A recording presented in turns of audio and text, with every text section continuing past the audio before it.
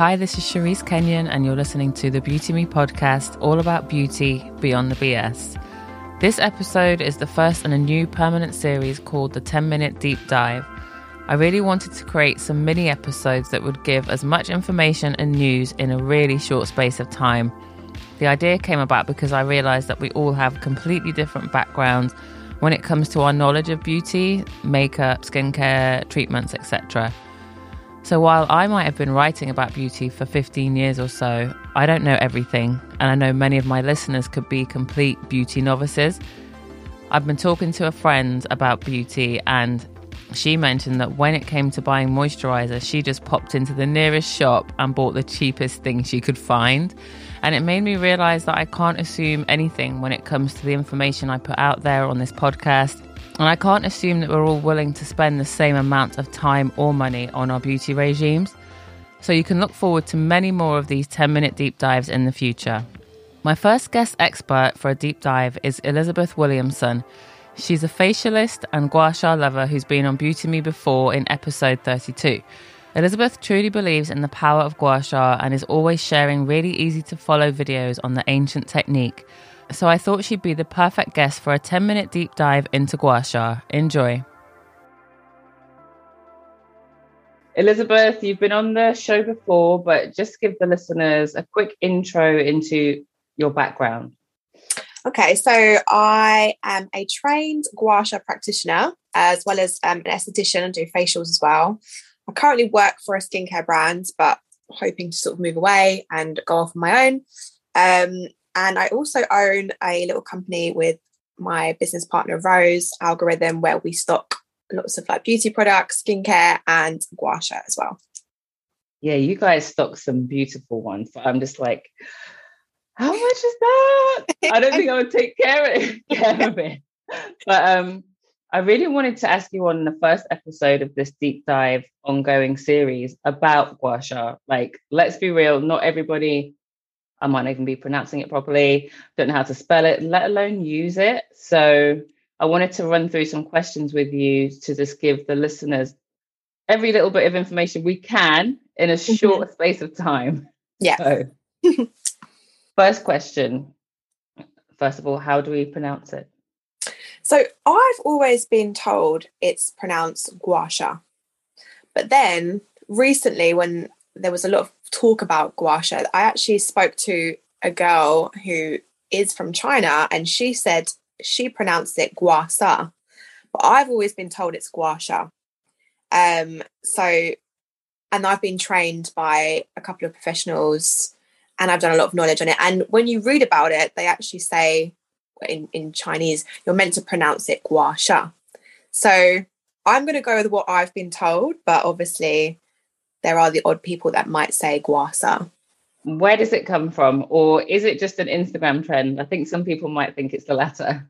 Yeah, I mean, I think the way that it's like definitely over lockdown, it sort of hit the roof, didn't it? No, it's an old Chinese medicine. It's going back a long time ago. What should it be used for? Like, what are the benefits of doing it? So if you're consistent with it, a gua sha, so you've got body gua sha and you've got facial gua sha. I'm just trained in facial gua sha, but body gua sha is completely different. It's a different strength on the body, like a different firmness, whereas on the face, it's a lighter pressure. What you get from doing consistent gua sha is you get sort of healthy blood flow around the skin, which basically means that you're creating space for healthy blood flow to flow through the skin. So that means that you will get more glowing skin, more healthier looking skin, and also will help with breakouts as well. You're basically relieving tension. You're encouraging like lymphatic drainage. And also what it does as well is it breaks up the fascia in the skin. And what the fascia is, it's a connective tissue around the muscle. So once you break that up, it then means like I said earlier, the blood flow can move around better into the skin. So you're just going to get a better functioning skin by doing gua sha. And you mentioned breakouts just there. You know me, I think you even mentioned hormonal acne when you first came on the podcast. People with breakouts, is it a do or don't? You can, but you need to work around the breakout. So it's like when you get a facial, normally if there's a strong breakout in the area, you sort of work around it. Same with the gua sha. But when you've got a breakout, the fluid or the inflammation sits underneath the breakout. So what you can do is work the gua sha just underneath so that you're then releasing and creating space for that inflammation to move and then drain out to the lymphatic nodes, lymph nodes. Yeah. And just tell me a little bit about lymphatic drainage. What is that stuff that people are always telling us we need to get rid of it? It causes puffy faces. Like, what is it lymph or is it some lymph? Your lymph nodes. So you have quite a few, especially on the face. You've got a lot on the neck. You've got a lot around the ear. And what it does, when you're ill, when you get an illness, your lymph nodes, what they do is they work a lot harder to remove those toxins. So it's the same with the skin. When you get that build up and the toxin build up or any sort of fluid build up, that's where you're going to flush it away. And that's why I always say on the neck, you work on the neck first because it's like your bin. So you flush all the toxins. Everything goes down once you flush them into the lymph nodes. It all sort of travels down the body. So yeah, effectively it's your bin. So when you are ill, I always say don't do gua sha when you're ill because your lymphs are already working hard enough. If you overstimulate them, you can actually cause more damage.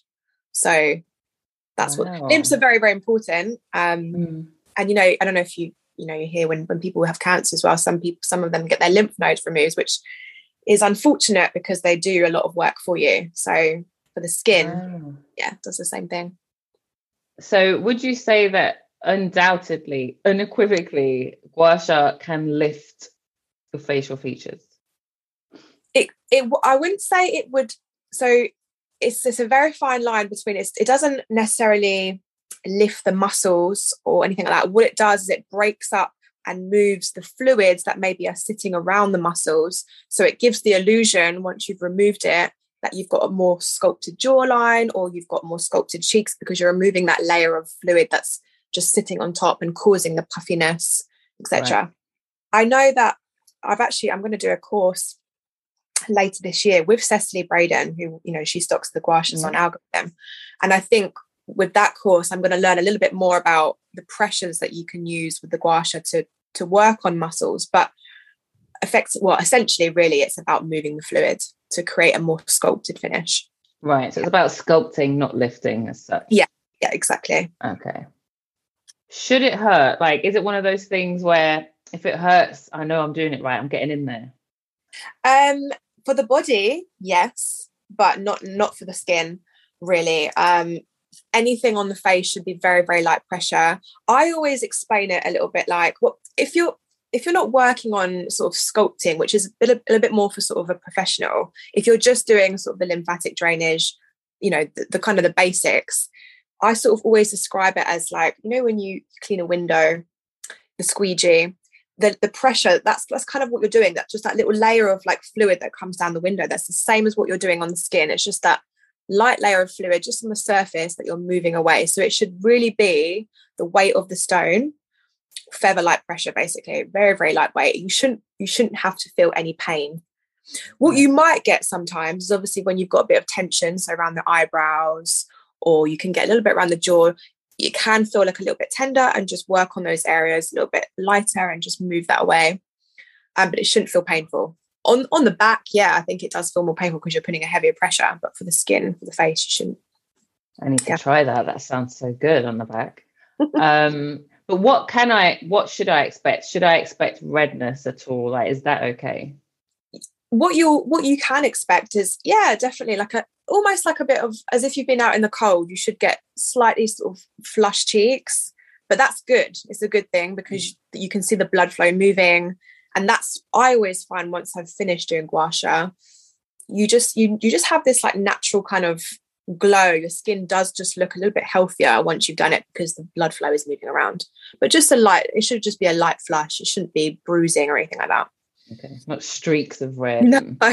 and honestly, there are some, I mean, I'm not going to name anybody, but obviously there are some TikTokers and there are people that do it completely wrong, and you can cause damage to the skin. You can cause just from like the angles that you're using it at. You should never be like a 90-degree angle. You should really be doing like a 45-degree when you're moving the gua sha. Right. So what's the simplest gua sha move that anybody can do? Like if they bought a gua sha and they're into it, or if they bought a gua sha and it's gathering dust, what's the simplest move that anyone can do? I mean, the neck is, well, I'll give you 3 moves that are very, very easy. Down the neck to open up, across the cheek, always holding the skin taut, so you glide this outwards, and you can do each move 5 to 10 times, but it's like I've always said, it's intuitive. So whenever you feel like you've done enough, then you move on.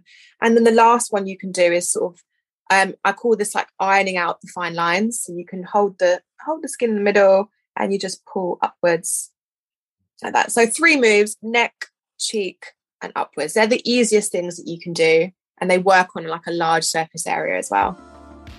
If you enjoyed this episode, be sure to give it a rating wherever you're listening. By the way, Spotify now allows you to rate the show, so I'd love it if you could get involved. You can see more of Elizabeth on Instagram at Elisa_Loon. And if you've got further gua sha questions, pop them into my DMs at Beauty Me Podcast and I'll get them answered for you. Thanks for listening.